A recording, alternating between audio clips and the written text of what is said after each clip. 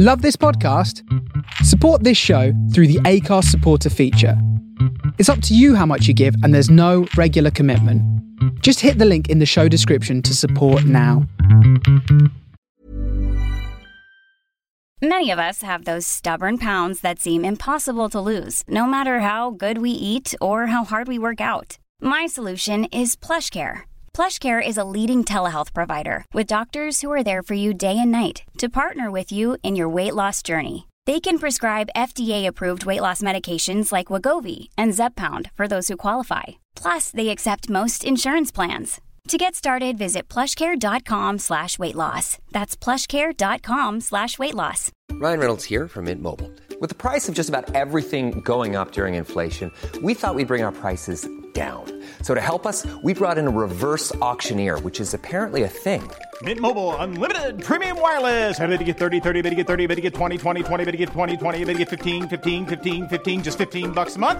Sold! Give it a try at mintmobile.com/switch. $45 up front for 3 months plus taxes and fees. Promo rate for new customers for limited time. Unlimited more than 40 gigabytes per month. Slows full terms at mintmobile.com.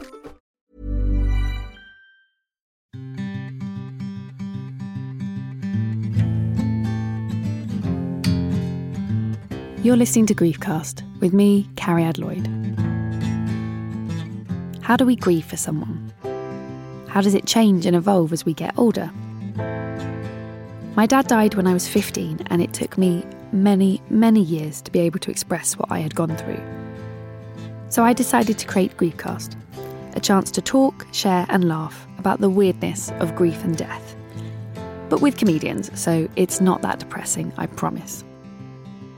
Each time I talk to a different comedian about their own personal experience of grief, as we remember someone that they have lost along the way.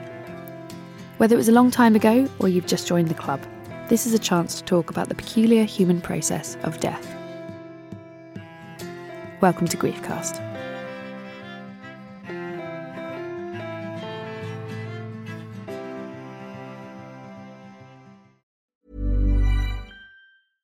Hey, I'm Ryan Reynolds. At Mint Mobile, we like to do the opposite of what Big Wireless does. They charge you a lot, we charge you a little. So naturally, when they announced they'd be raising their prices due to inflation, we decided to deflate our prices due to not hating you. That's right. We're cutting the price of Mint Unlimited from $30 a month to just $15 a month. Give it a try at mintmobile.com/switch. $45 up front for 3 months plus taxes and fees. Promo rate for new customers for limited time. Unlimited more than 40 gigabytes per month. Slows full terms at mintmobile.com. There's never been a faster or easier way to start your weight loss journey than with PlushCare.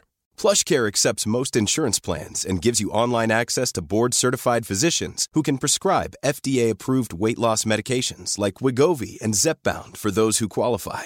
Take charge of your health and speak with a board-certified physician about a weight loss plan that's right for you. Get started today at plushcare.com/weightloss. That's plushcare.com/weightloss. plushcare.com/weightloss.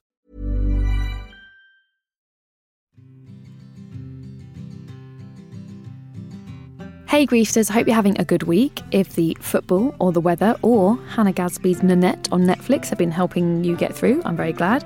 Or if those things aren't working for you, hold tight, there's always next week. Just a reminder, we have a live show coming up as part of the London Podcast Festival on September the 15th, where I will be joined by No Such Thing as a Fish's Andrew Hunter-Murray and Throwing Shades' Erin Gibson. Tickets are available now from the King's Place website, so head there for more information on our show and the festival as well. As ever, we have another brilliant and honest guest for you this week. If you are enjoying the show, please do rate and review or subscribe so you don't miss an episode. It really helps other people find the show and means that I get to keep making them. If you've done that already, thank you so much. I know I ask you every week, so thank you for doing it. Have a Magnum as a present. I like the double raspberry, but can I give you a tip? Avoid the praline. It's like a crap feast. It's just top tips to help you through the grieving process. This week, I'm talking to stand-up and writer Meryl O'Rourke. Meryl has supported Frankie Boyle on tour. She's also a gag writer for various panel shows on BBC and Channel 4 and Dave, and she's had her own comedy series on Radio 4's Woman's Hour. Meryl came in to talk to me about her parents, her dad, who died when she was 7 of a heart attack, and her mum, who died when she was 24, also of heart problems.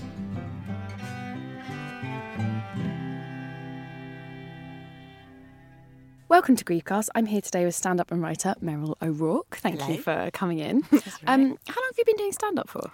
I've been doing it for so long that I have actually stopped remembering. Oh, that's nice. That's nice. See, this is the thing. I get different reactions. You're saying nice, and some people go, "Oh my God," and you're still not famous. So why? Oh no, because the idea of that you only do comedy to get famous. Like, no one starts in comedy, do they, to just get famous? I think some people do. Well, they are crazy. It's too hard. You do it because you like doing it. I guess, and that's the thing for me, is it's a job. It's my job. It's almost like The Office. So I do get quite amused by every now and then you get a gig where they say, we can't pay you much, but there's a bottle of beer. And you're going, I do this as a career and I need to feed my children. Yeah. So I've been doing it a long time. And it's also one of those odd jobs in that every year something will happen which makes you go, that's it, I've cracked it now. I can pay all the bills. And then that will always go wrong. So you just keep this momentum of constant hope. I always think, because I do a lot of improv and I teach improv as well. And I always say to them, if ever you think you've got it, that's when you're going to fall off the surfboard. Like, it's like, so like whenever someone's like, I think I really get it now. Like, I think I don't need to do any classes or I don't need to ever read another book. I'm just really good at it. And then you're like, yeah, have a good next show. It's like with comedy, it's like you sort of have to always keep kind of thinking, okay, how can I do this? Or how can I do, like, do you know what I mean? Yeah. Keep reinventing. I'm still learning stuff all the time. Yeah, and I think that's so nice because it is your job. So imagine if you, like, some of those people are like, oh, I don't need to learn anything. I'm like, that must be really boring then, that you just go and do your job and that's it. Like, to me, it's like, God. I guess, and I find the theory interesting. I teach comedy writing and I was raised with a comedy obsessive mother. Oh, wow. So my references, she wrote a book about music hall when I was 6. So my references go from Mari Lloyd. I went to see Morecambe and Wise when I was 7 or something. Wow. So I have all of those references in the back of my head. So I almost feel like a kind of walking historian, really. Yeah. So you mentioned your mum there, but I know, so who are we remembering today? I guess my mum. I lost both my mum and my dad. My dad died when I was 7 and he was very ill from when I was 4. And before that, he used to work quite heavy shifts. So he's a bit of a ghost in my life, just generally. What did he die he was of never then? around. He had a massive heart attack. And then was sort of sick after the... Yeah, he had a huge heart attack when I was 4, Wow. which I don't remember. I remember him being in hospital. And then he died when I was 7. And that was, he used to phone my mum at 11 every day. He was housebound after his first heart attack. It was that bad. He could change rooms once a day. Wow. So he could do a flight of stairs once a day. And he wasn't allowed to walk anywhere out and about. And on the day that he died, my mum phoned at 11 as usual and he didn't answer. And she said she knew. They'd always joked that the day he didn't answer, he would be dead. And she carried on with the day anyway. I had a trampoline class. So she didn't rush home. I think inside she was probably hoping that he was okay. But what was interesting about it, if not a bit grim, was that the house was full of shopping of food that I liked. So loads of bottles of Ribena and loads of macaroni. And he wasn't allowed to walk. And he had obviously known that he was going to die because he had walked to the local shop and bought, not done a usual shop, like not a range of things, but only bought my favourite things. So that always freaks me out a bit, that he'd known. So that shop, he definitely bought that shopping. Your mum hadn't bought it. No, she hadn't bought it. She hadn't gone out that day to get Yeah, you stuff. and some people say to me, well, maybe it was the other way round. He'd gone out shopping and that's what killed him. But if he'd just gone out shopping, he'd have bought a range of different things. He'd specifically just bought macaroni, sweet corn and Ribena. So, and I guess because I hardly knew him, it's nice to know that his last thought was of me. Yeah. So you're upstairs. Do you remember did your mum say stay upstairs or could you come downstairs? I went upstairs and my mum said, it's all right, I found him. And when she said found him, I mean, we had been waiting. He was so ill that we knew that he could die any minute. So I went downstairs and he was lying on the floor. And so I have very vivid memories of that night. So you remember seeing him lying there? I have a very strong memory anyway, but I think things like that, I don't know, I would say, how can you not remember it? And then that's insulting to people who don't. Yeah, well, some people's brain chooses to block it out. I think Yeah. you either block it out or you're like, it's seared into my memory forever. I have the opposite. I remember things from when I was a baby. Wow. And so, yes, I have a very vivid memory, which some people say must be a hard thing to live with. I prefer it, I think. But yes, it means that I don't forget things. Yeah. And so did you go to the funeral of your dad? Oh, yes. Yeah, of course. And then afterwards, was your mum did you kind of grieve together, or was it kind of like, let's put that aside? What kind of family atmosphere was there in terms of talking about it? I guess we didn't really talk about it because he'd been so ill and he wasn't really present in my life. And I guess I felt very guilty that I wasn't more upset than I was. I remember my mum, because my mum even used to sleep in the same room as me. She didn't sleep in his room. And I found letters later. I mean, that's one of the things that people don't prepare you for when your parents die, is that when you clear out the house, you will find letters and diaries and things like that. Oh, God, yeah. So when my mum died, I found a letter that she'd written to him saying, I'm only staying with you because you're so ill, and please don't ask me to sleep with you again. Oh, and one of the bad things about that as well is that you can't say to your mum, do you not think this is a bit unfair? Yeah. Like, at least give him a hug. Yeah. You know, how bad is it? Well, I guess you just don't, when you're a child, you just don't know. You don't know what that situation was like and the relationship between them. It's really hard. Like, I think your parents, their relationship, that romance or whatever, emotional connection, it's very hard as a child to not... Yeah. To understand, even though you're a grown-up, to not still be like, just get on, the pair of you. Yeah. Well, I mean, especially when you're... I was pre-sexual when my dad died. Yeah. So the fact they didn't sleep with each other meant nothing at all. Yeah. So I remember the next day her crying because he used to wake us up we had this big stick to open some windows, and he used to tap on the door with a stick. So she cried the next day. And also that was very creepy as well. He died on a Tuesday, but the coroner, like, I don't know if I remember the details of this wrong, but what I remember is the coroner was away on holiday. Oh, God. So the ambulance couldn't take him away because he had to be announced officially as dead, which I still don't understand the processes of that. And it might be different now to 1978. Yeah. So he was in his bedroom for 3 days. What? Yeah. I mean, like, who knows? Because... they did things differently in the 70s, as we know from many scandals that have come out. Like, things were different back then. He was in his bedroom for 3 days, so that made made grieving difficult because I felt repulsion rather than sadness. Yeah, as a 7-year-old, that's very scary. And I can imagine it being very confusing because what does death mean to a 7-year-old anyway? Like, and if they're still there, you're like, well, he's still there and he was ill before. I imagine he was kind of in a room anyway, and now he's still in a room anyway. Like, so... Yeah, but it's not... Yeah, all I felt was repulsion. I mean, I remember my mum asking me to kiss him goodbye on the night that we found him, not later. And me just saying, I can't. Yeah, it's too scary. And feeling guilty about that until my mum died when I was 24, and I kissed her goodbye and instantly regretted it because her lips were hard and cold. Yeah.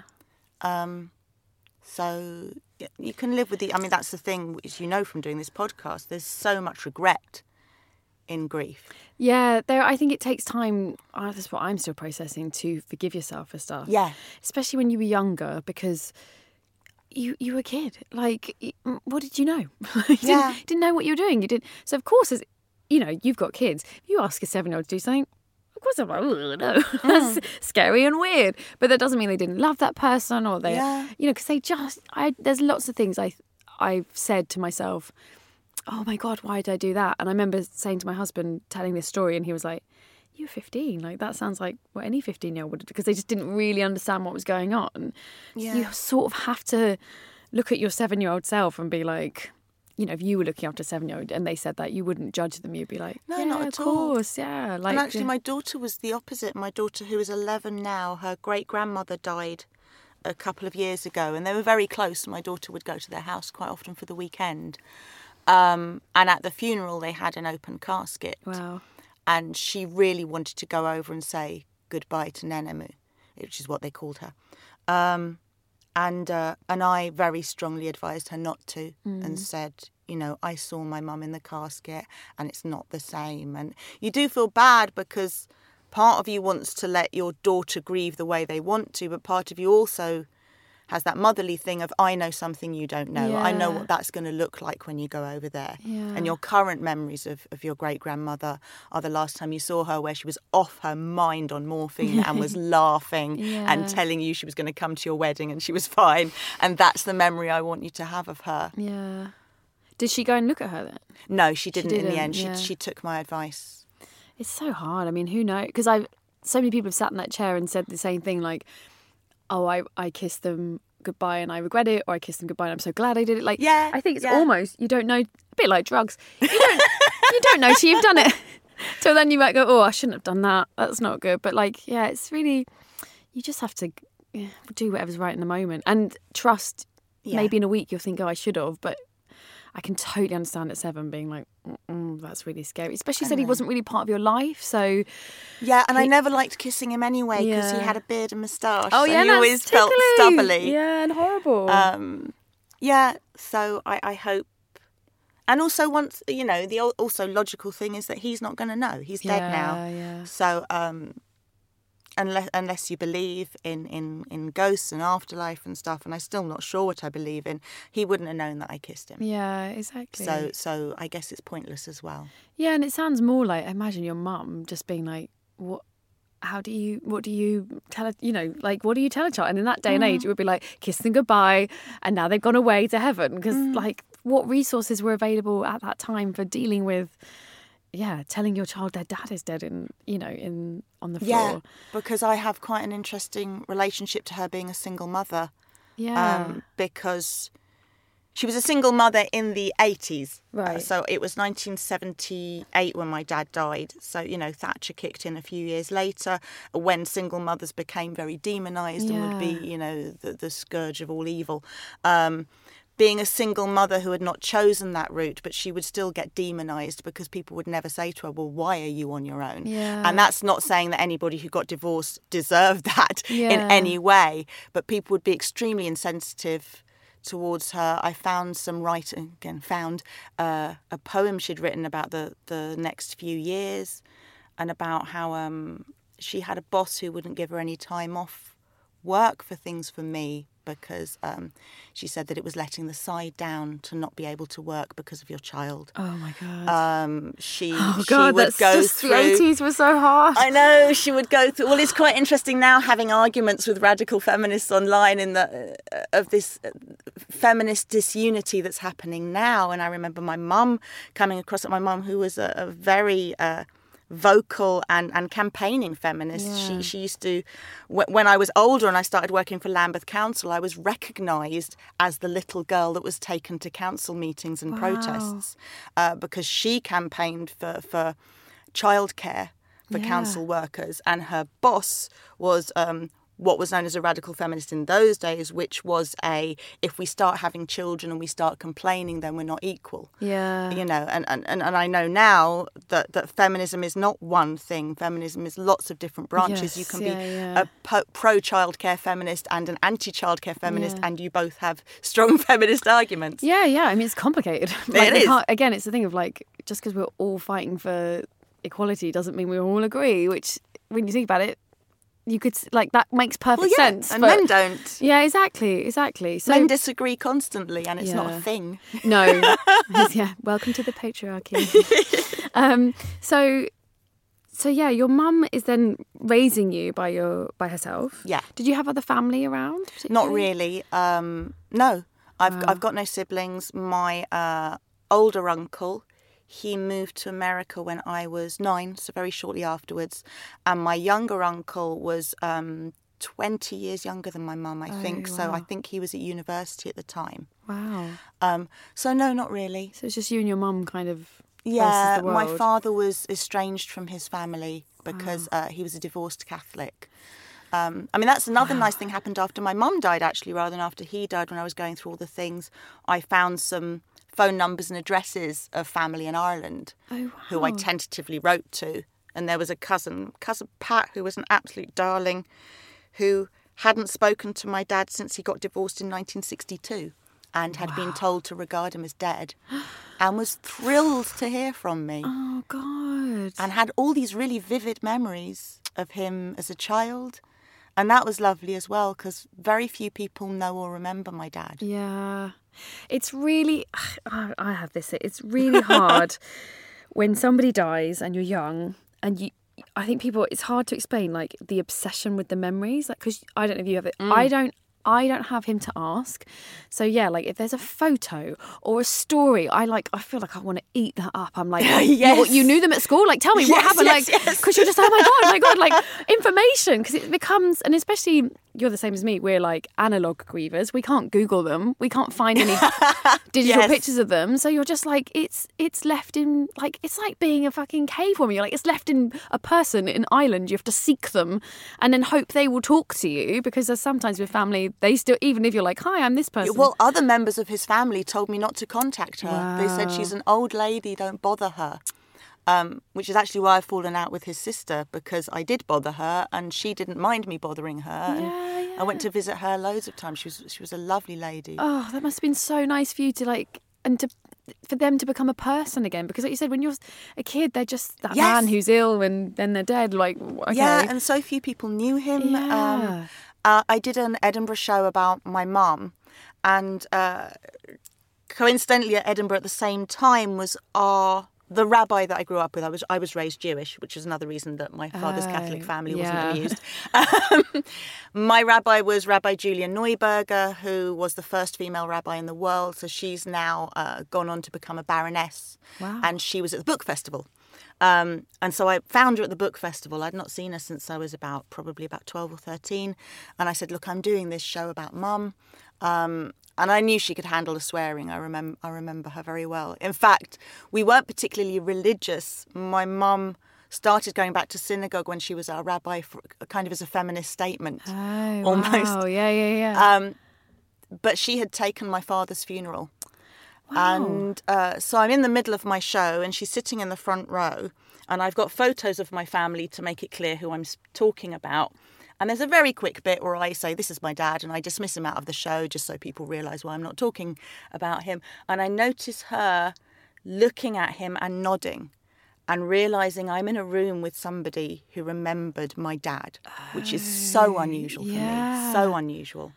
And that was a real moment in the show where I thought, oh God, I might cry. Yeah.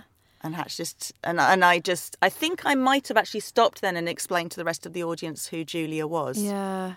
Because I did kind of go, oh, yeah. You took his funeral, didn't you? Yeah, especially when you're a kid and like you said, you don't have siblings. It becomes people. I think that's the thing I've had. People don't realise how important they are in sort of your history. So they might be like, oh yeah, I knew. And you're like, no, you're the only person I have who can tell me a school thing. And I've got someone over here who can tell me a job thing. Like, they don't realise that they're like jewels in your little jigsaw you're trying to make of who that person is, because you don't have them to ask. My older uncle has one anecdote about my dad which consists of a vaguely racist joke. And he came to visit 2 weeks ago and I was like, please Klaus, not this again. I don't want the only thing about my dad that I know to be a vaguely racist joke, please. Welcome to the past. Welcome to the past where all your relatives, you're like, oh, hang on a minute, where's this anecdote going?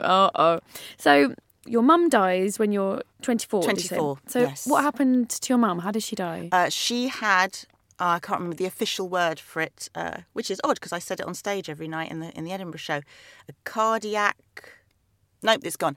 She basically had a lump of stuff pass through her heart. Oh, God. Probably a lump of fat or something. Yeah. And her heart had grown very brittle with stress. Wow. And so it burst. So I do tend to say both my parents had heart attacks, which is shorthand. Yeah. But it's different to a heart attack. Yeah. And I have very detailed knowledge of what happened as well, because during the process of her dying, so when that happens, sorry to get forensic, you can cut it out if you upset people.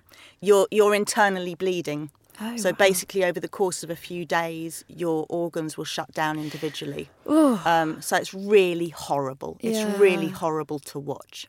And she got brainstem death, which is when somebody is alive but they look dead. They can't open their eyes or speak. Oh my God.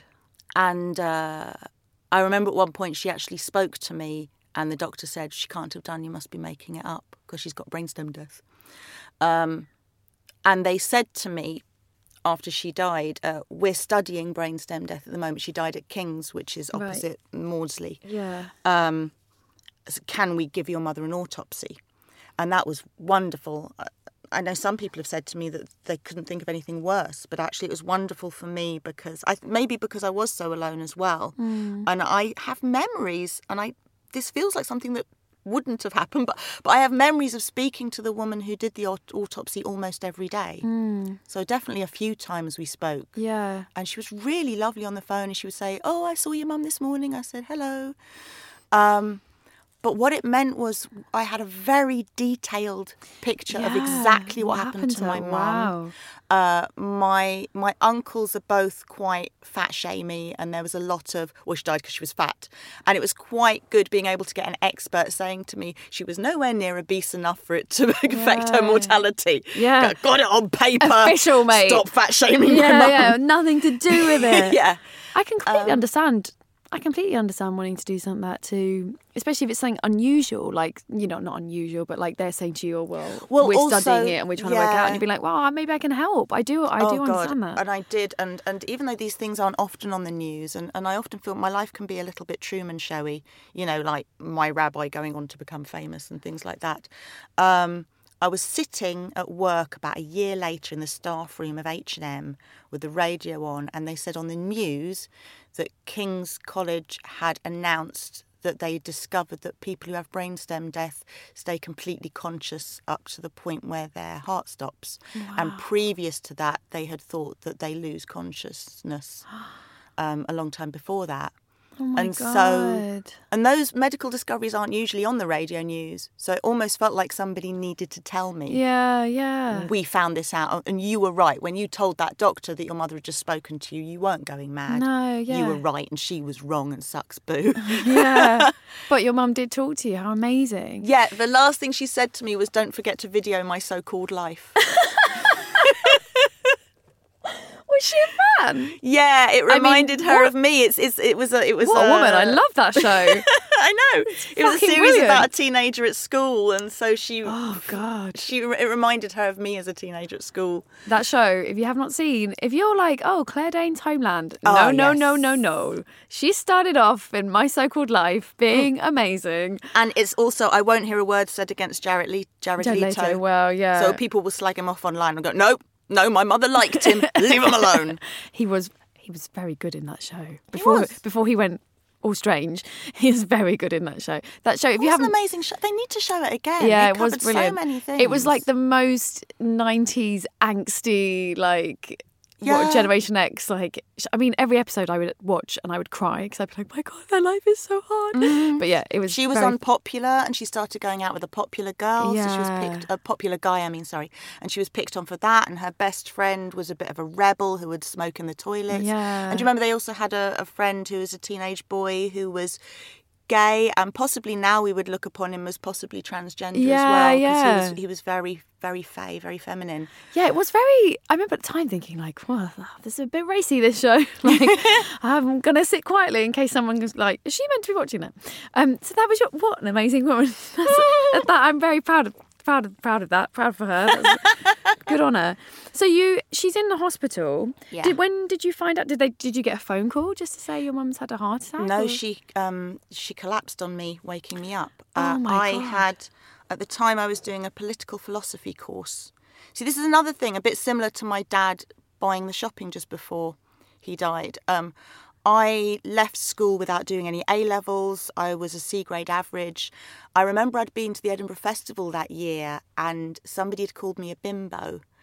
And I had this feeling in the back of my head that I didn't think I was. Yeah. So I took a political philosophy A-level.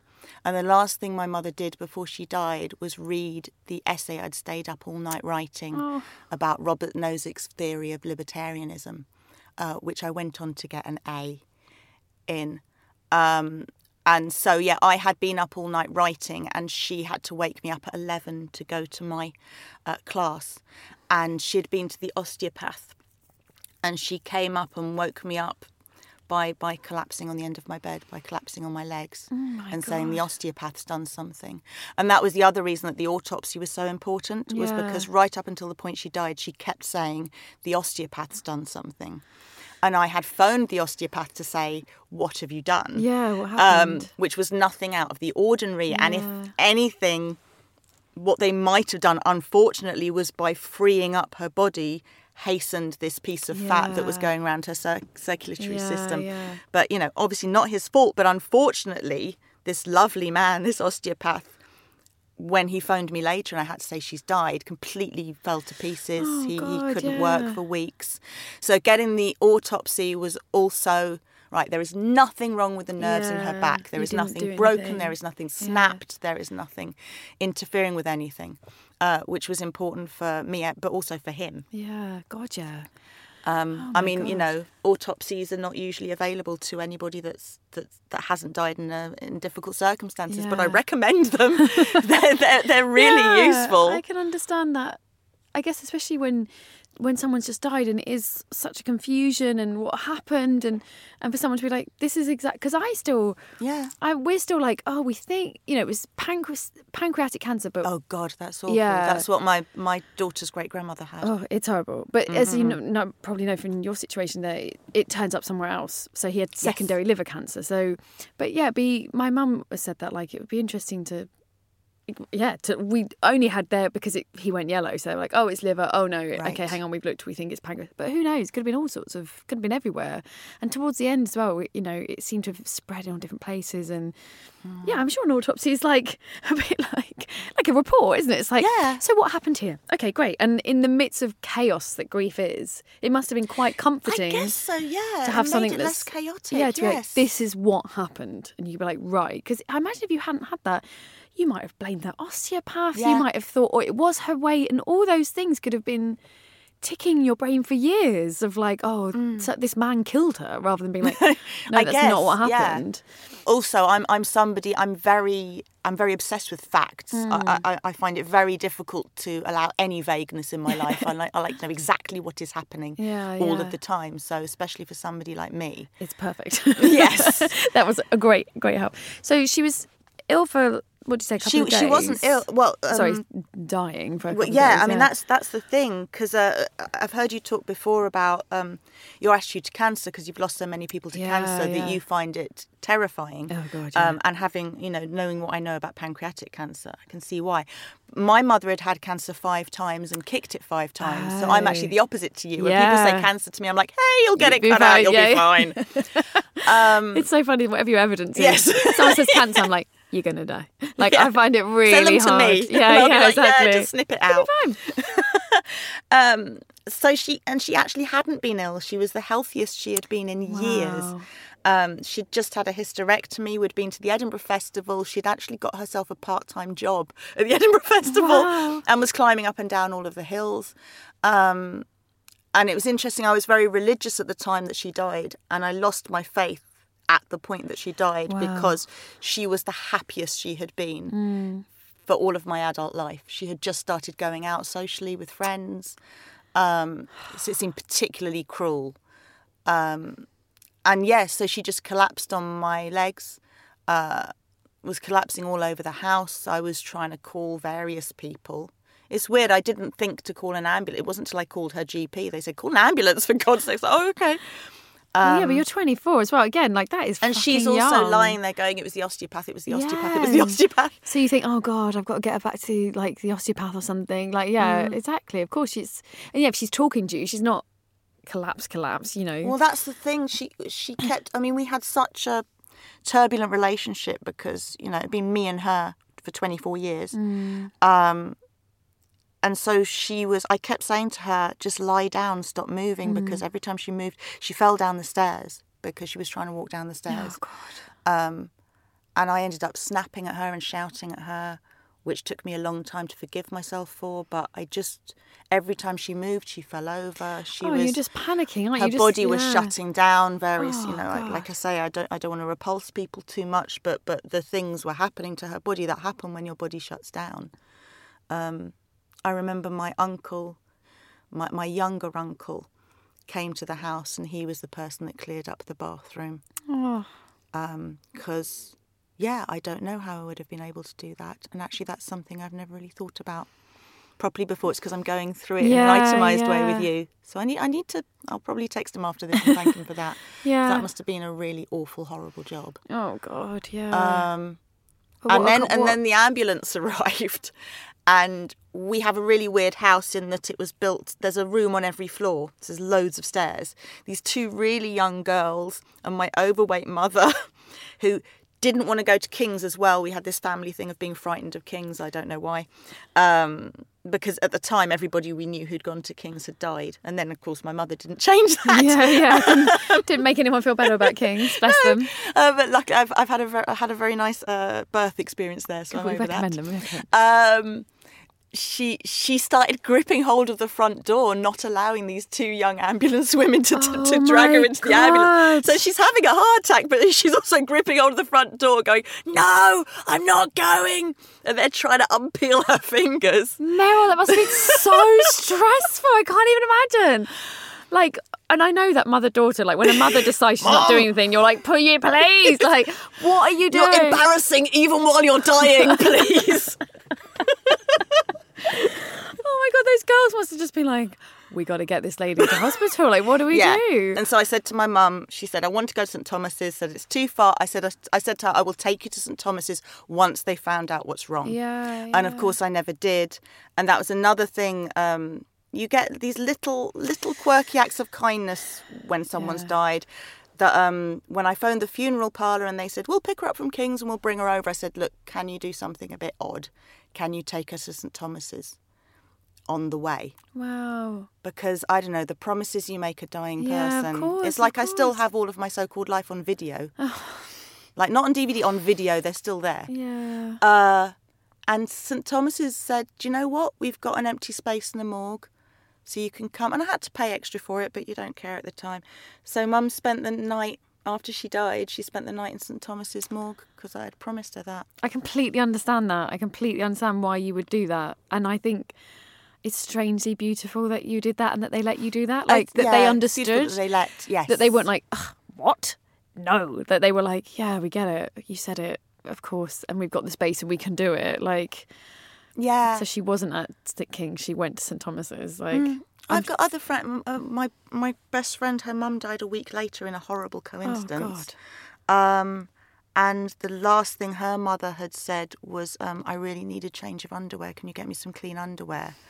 And so she made sure that her mother was wearing clean underwear for the funeral. Yeah, of course. There are some cultures in where if you say things to a dying person, they're considered, huge omens. Yeah. So I don't think that's an unusual feeling. No, not at all. Not at all. But I think it's, I can just understand being like, making that call and being like, I know this is a bit odd.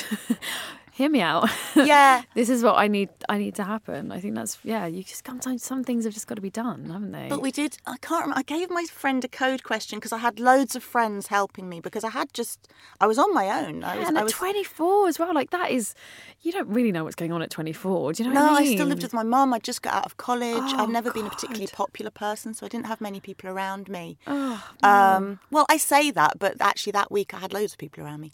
My friend Emily, who was ill herself, I gave her, because that's the other thing, you probably do this as well. When a friend loses someone, the first thing I say to them is, you're going to have a lot of admin. Yep. You will be shocked by how much admin. If you need me to help, I will make phone calls for you. God, yeah, the amount of admin. Yeah. And what you need are friends who understand that and don't want to just make you cups of tea and hold your hand. So Emily was fantastic, and she had the job of phoning around funeral parlours. And I gave her a question. I can't remember what it was. I think it was something like, my teddy bear wants to come to the funeral as well. It was some quirky thing. Yeah. And I said to her, find someone who'll put up with my quirks. Yeah. And who isn't going to go, what? Yeah, exactly. Sure. How many teddy bears? Do Yeah, they need a car? That was her job. And I remember her on the phone to the first one just shaking her head at me like, no, This not guy, going with this. He is not down with what we're doing. He is not happy about it. Oh my God, that's a nice little tip actually. If you are someone that isn't going to want something traditional to be, because and you know, funeral directors, like you're going to spend an intense amount of time with them obviously very quickly. And so, yeah, you do want someone that's not going to make you frustrated or annoyed when you're at your most vulnerable anyway. So yeah, find a good fit. And I guess you learn, I mean, that's the other thing with my mother being not the first death in my family. So you learn things from going to other funerals. Yeah. My great aunt who was Jewish, and her husband worked in a doctor's practice that they were all Jews and Muslims, and there were crucifixes all over the funeral. And we had to go around and take all the crucifixes off. And then the caterers had made ham sandwiches and sausage rolls. We had to clear all that. So you learn these things. You go, okay, that's a pitfall. That's a pitfall. Yeah. You definitely oh, don't go there. That crematorium's a bit horrible. I know, you get a bit. I have genuinely walked into some crematoriums and been like, oh, that's a nice one. That's nice. I like what they've done here. Like, because some of them are so grim. When they make an effort, you think, oh, lovely. Yeah. So you're kind of by yourself at this point. Yes. I guess what I was wondering is, like, you've organised a funeral, you've had these friends come around. What happens that sort of 6 months afterwards when everything's calm and you're kind of you must have felt just very young. It wasn't as long as 6 months. Well, I was very conscious of the fact when she died that I couldn't be on my own. I don't know why. Well, it's the ultimate on your own, I think, losing your parents. So so you don't want to be on your own again, because that I was scared of what might happen, and I made up a list of friends whose sofas I could sleep on. So for 2 weeks I was sofa surfing, despite the fact I had this house that I could have been in. And I remember my first friend who I slept on her sofa calling her doctor and me just saying, right, I need a doctor and I need some sleeping pills, and him just going, okay. And then not being any kind of, hang on a minute, maybe I should be diagnosing welcome you. To the past again, guys. I became incredibly organised. Wow, yeah. Which I actually am very good in a crisis. Yeah. I'm rubbish at small things. An online argument I'll be crying over for days. I don't know if this is early death thing, because I am amazing in a crisis because I have anxiety, so Me too. Yeah, so we're always prepared for emergencies, I guess. Maybe that feels like normality. Yeah, this is what I've been building up for. The worst thing in my life. I read this book, I think it's called The Worry Cure, which is very good for anxiety. It just sort of breaks it down. But he said one of the problems with anxiety is when something bad does happen, people with anxiety are amazing. Like if they see a car accident, they'll go over, they'll sort it out, they ring because we've been expecting this. This is like what we've been waiting for. I guess. But the problem is you keep that feeling day to day when nothing emergent, nothing. What's the word? Nothing high stakes is happening, but you're keeping that level of adrenaline going. So it's about trying to manage the days when there isn't a car accident in front of you. Yeah. But he said that's some problem with people with anxiety is because they've had a very successful sort of. Something's happened, it's been an emergency and they've been brilliant. They're like, well, maybe this anxiety's not so bad. I guess. Maybe it was kind of useful at that time. And when you're trying to help people cope with it, it was useful in front of the car accident, but it's not useful at 3 o'clock in the morning when actually nothing's happening. So yeah, I'm great in a crisis. Jeez, if something kicks off, I'm very calm and I'm very I can just cope with it. But it's having that constant adrenaline is pretty tiring, as you know. As you know. So yeah, you're sofa surfing for a couple 2 weeks, and that kept I remember once. Well, the other thing is I just got into comedy. Just got into performing, and I was running a little club.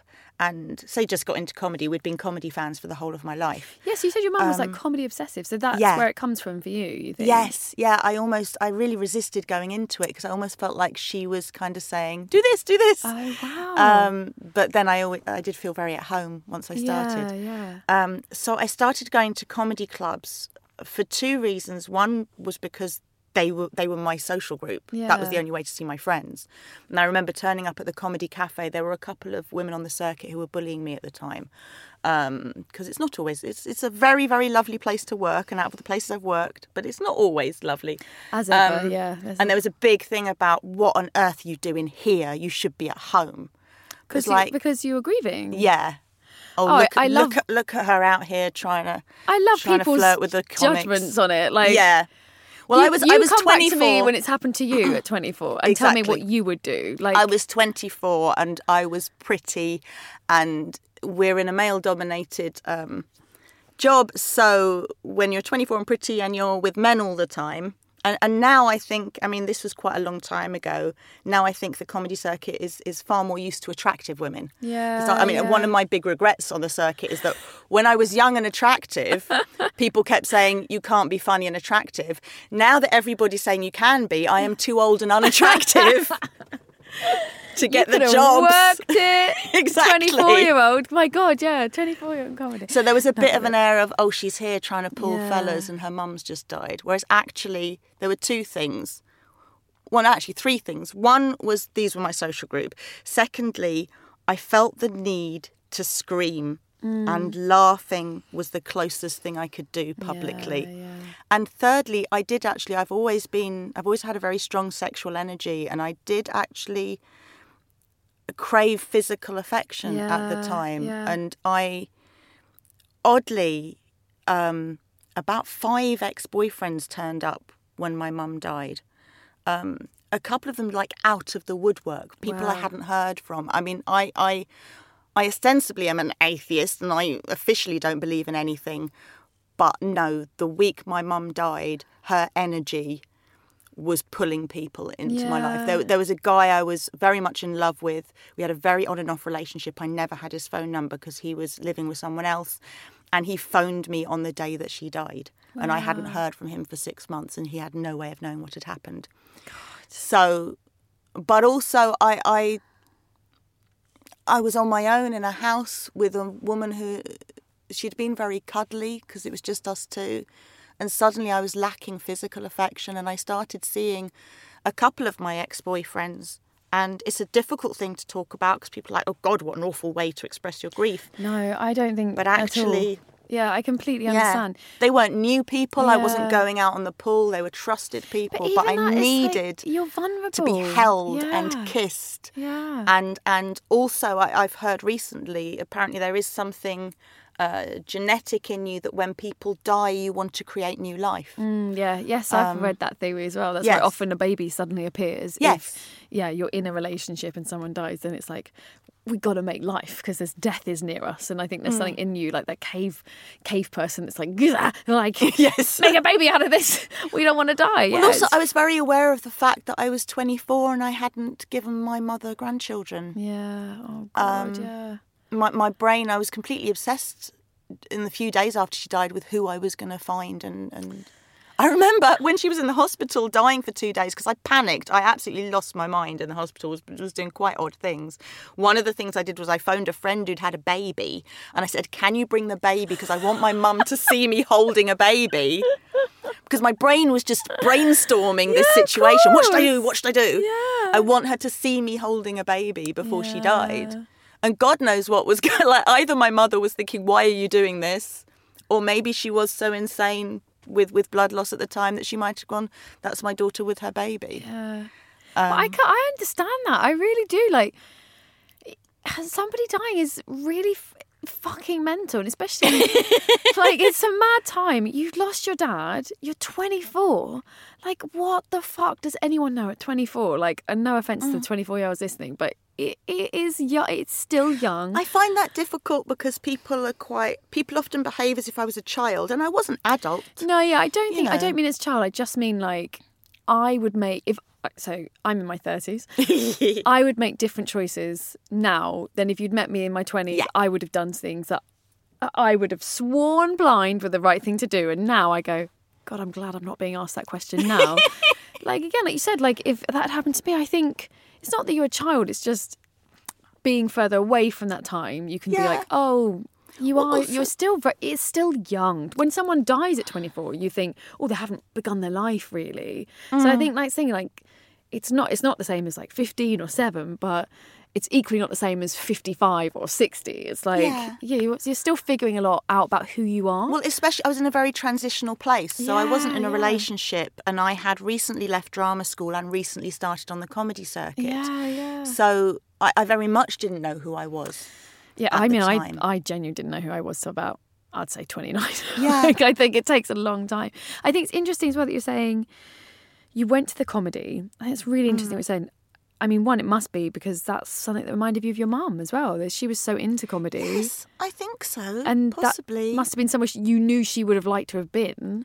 Well, I remember the first person, I put this online recently, the first person who gave me a proper hug after my mum died was Stuart Lee. Wow. Who I can't say I knew. I Yeah. knew him on the circuit. I put it online and it went viral because people were going, I knew he was the best person in the world.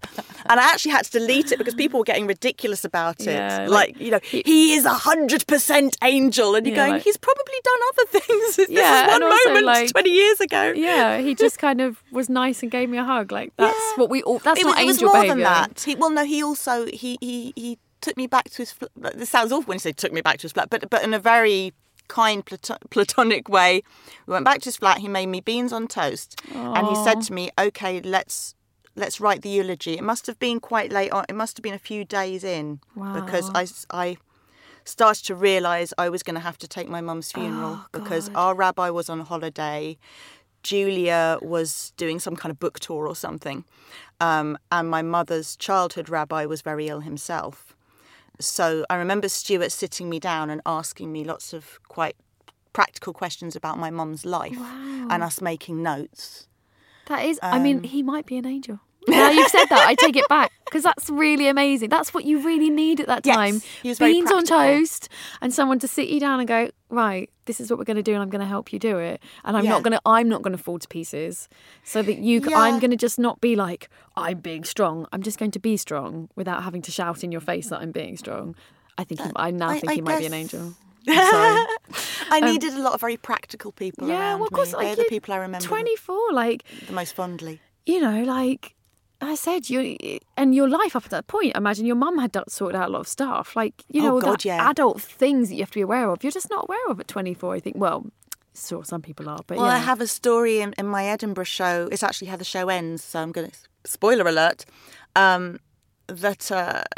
That she used to put money in my purse every day. Oh. So when I started going out on my own, I kept running out of money. Yeah. And there was one instance a few weeks after she died where I was out in the West End and the tubes had stopped and I had completely run out of money.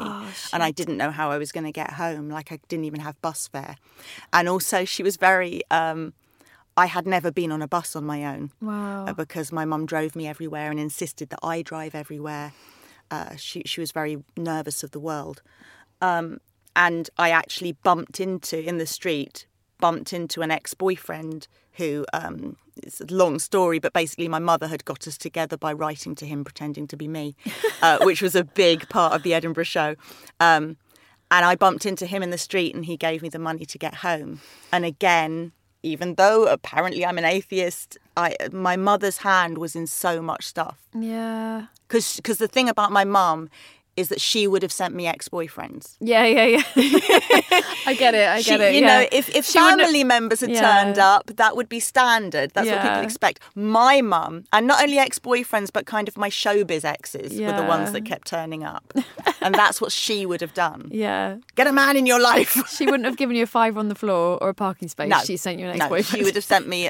He was a guy he was a sitcom actor who was her favourite of my exes, the one that she was always disappointed. She used to say to me, "What did you do? What did you do to put him off?" Thanks, Mum. Yeah. Classic mum language there, Yeah. right there. Hang on a minute. How's this my fault? How did you do that? Oh, that's nice. That's nice that's what your mum would... Do you know what I mean? Because I think it's nice when it's something that's so... Only you would have known. Like, Yeah. anyone with you would have been like, oh, so you bumped into a street, but you were standing there going, thanks, Mum. It was a lovely ending to the show as well because I wrote the show about my mum's quirks. About the first half of the show was about her escaping from Nazi Germany, which she did as a 4-year-old. Wow. And the second half was about her stalking people and taking me stalking. Not actually. That's. I feel it like we was should have got that in the beginning. Yeah, sorry. That's some big information, Mel. It wasn't too. Well, I don't know the legal parameters of stalking. Yeah. We used to sit outside people's houses Wow. At a time when I don't think I was old enough to realise that probably is illegal. And I'm very damning about it. I make sure in the show that I say, I don't approve of this. But this particular boyfriend, who was an actor who she wrote a lot of letters to pretending to be me, it was very difficult saying to him, I really want to write this story. Is it okay if I put this in the show? Yeah. But it was such a perfect story because it was such a perfect ending that telling the audience that my mother had died and taking it down to, this very sad bit of being able to end it by going, guess who turned up in the street? And then having this callback to this weird stalky relationship that she'd got me into. She sounds amazing. I tell stories about her now and people say she sounds amazing, but of course when you're living with them, it's just, oh, Mum, God, can you stop doing this? Well, Death is a fantastic reviewer. Yes.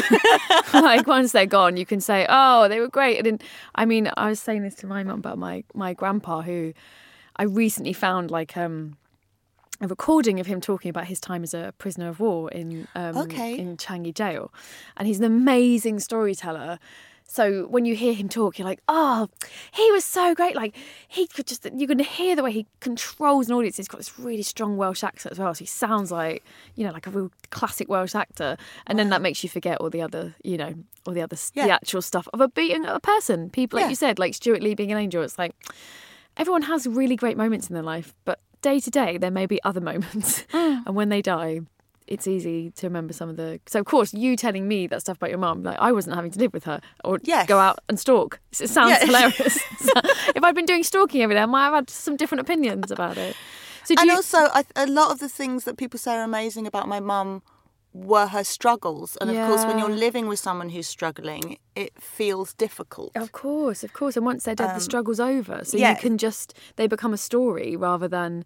I mean, like, for instance, this boss of hers... who had disallowed her to take time off when her child was sick, was still her boss when she died. And I had a request from somebody that she wants to come to the funeral. And I went, no way. I don't want that woman at the funeral. Wow. My mum hated her. And this guy said to me, he said, the thing about your mum was she was so persuasive when she spoke that even if you disagreed with her, you were still fond of her. I still didn't want her at the funeral. But it was quite something as well. My mum had been in the library service for 40 years and her funeral was on a Saturday. And they actually sent a memo around to every Lambeth library saying, if people want to take an extended lunch break, it will be ignored on this day. And she was quite something in the library service.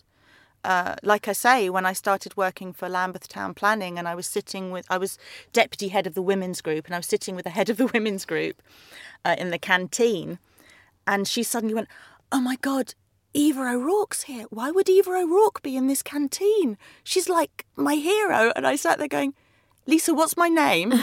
And then Lisa went, oh my God, you're the little girl at the council meetings that she used to take on stage to talk about, what am I meant to do with this child if you won't allow me time off? Wow. And yeah, my mum started the first ever mother and baby library group because before the 70s, children were thought to be disruptive and noisy in libraries. Oh my God, that's amazing because now... Yeah.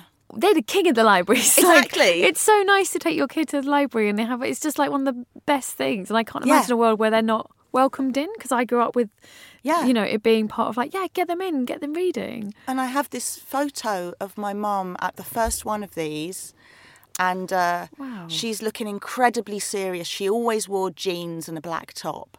And I'm sitting between her legs and she's listening to the local representative of Women's Lib, because I've got the advert for it as well. So the first mother and baby group was come and hear our speaker from Women's Lib.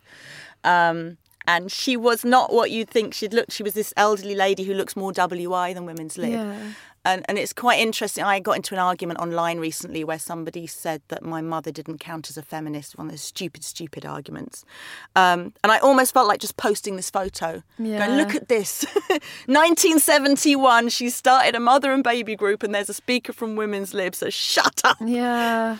But also I think it's like when people say, oh, you're 24, you're at a comedy club. It's like, I mean, it's such a cliche, but like, come and sit in my chair, walk in my shoes. Yeah. You don't know how you're going to feel, and don't judge who gets to say who's. Oh yeah, I mean that's the trouble with online arguments. I mean, I think why I started on that little anecdote was because I did end up I ended up collapsing at the Comedy Store, hanging out backstage at the Comedy Store and having a huge panic attack to the level that they thought I was having a heart attack. Oh my God. Which I think has always affected my bookings after that as well. I was like, hey, she's the weird girl.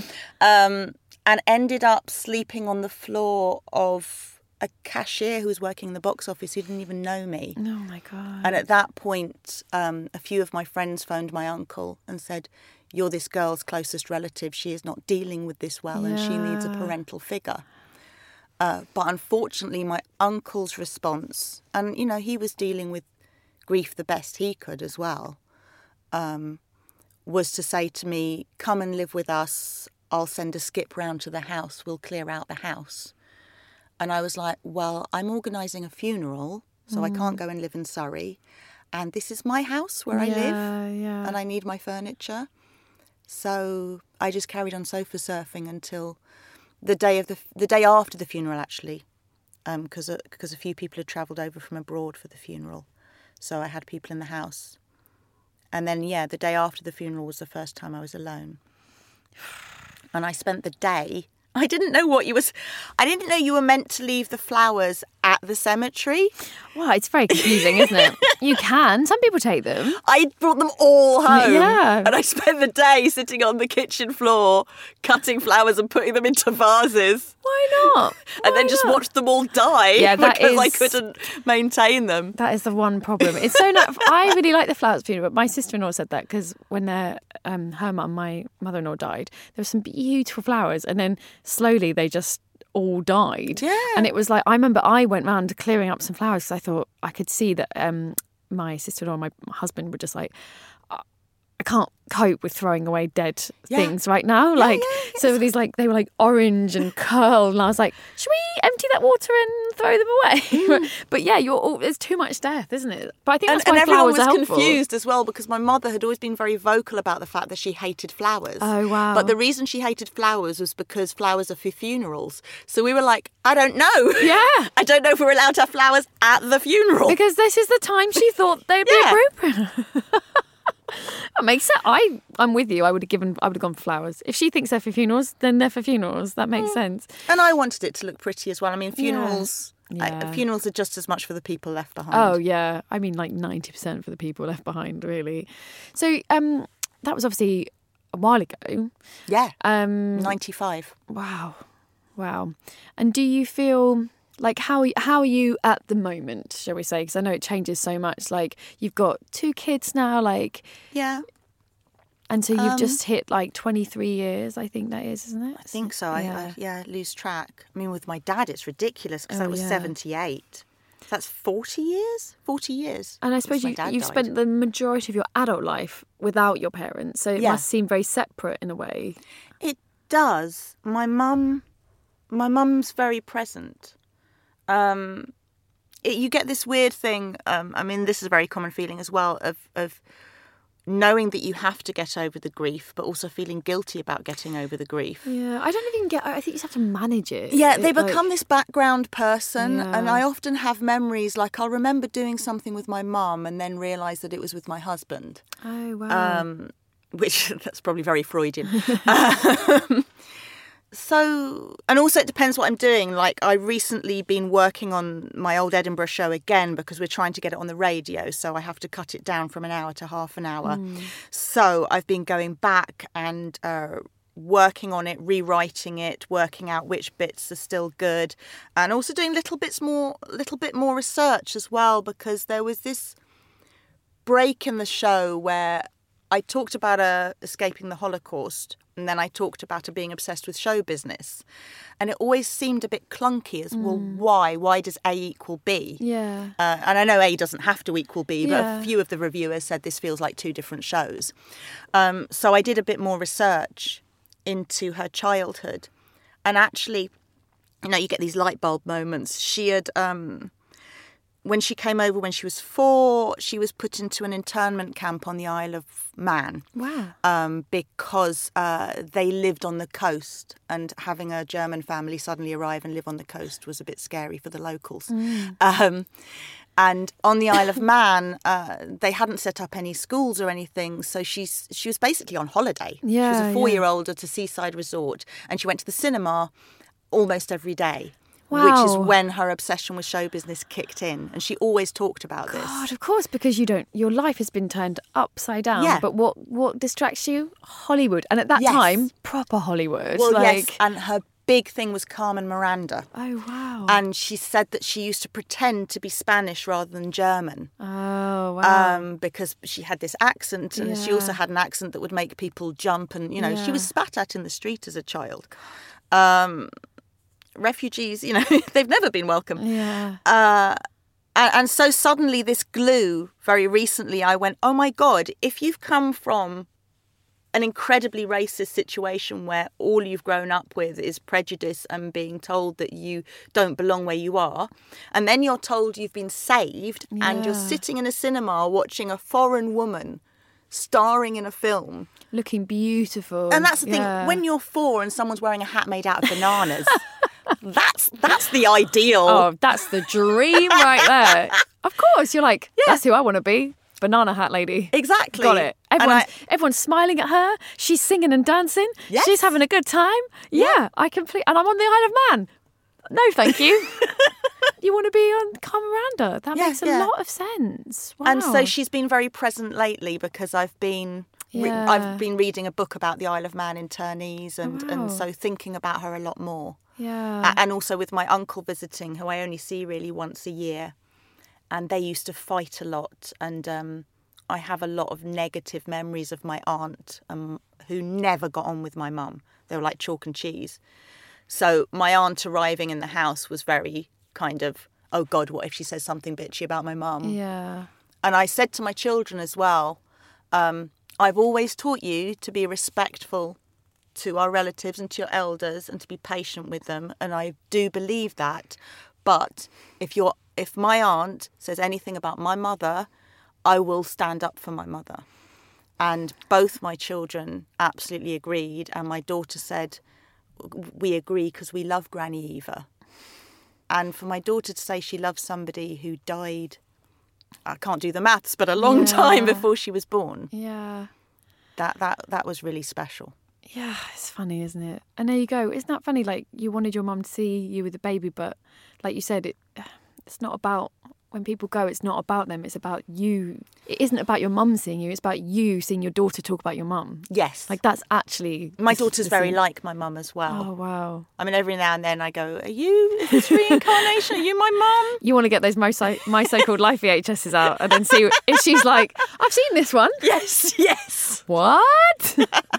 That's when it gets freaky.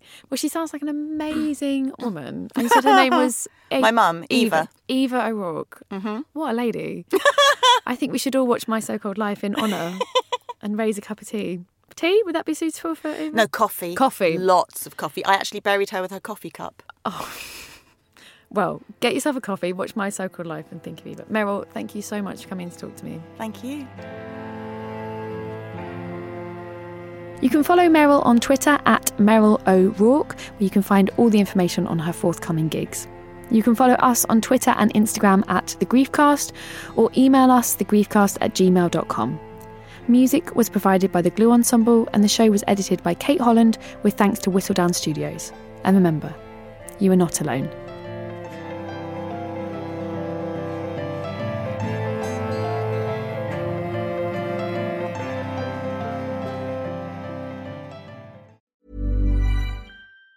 Even on a budget, quality is non-negotiable. That's why Quince is the place to score high-end essentials at 50 to 80% less than similar brands. Get your hands on buttery soft cashmere sweaters from just $60, Italian leather jackets, and so much more. And the best part about Quince, they exclusively partner with factories committed to safe, ethical, and responsible manufacturing. Elevate your style without the elevated price tag with Quince. Go to quince.com/upgrade for free shipping and 365-day returns.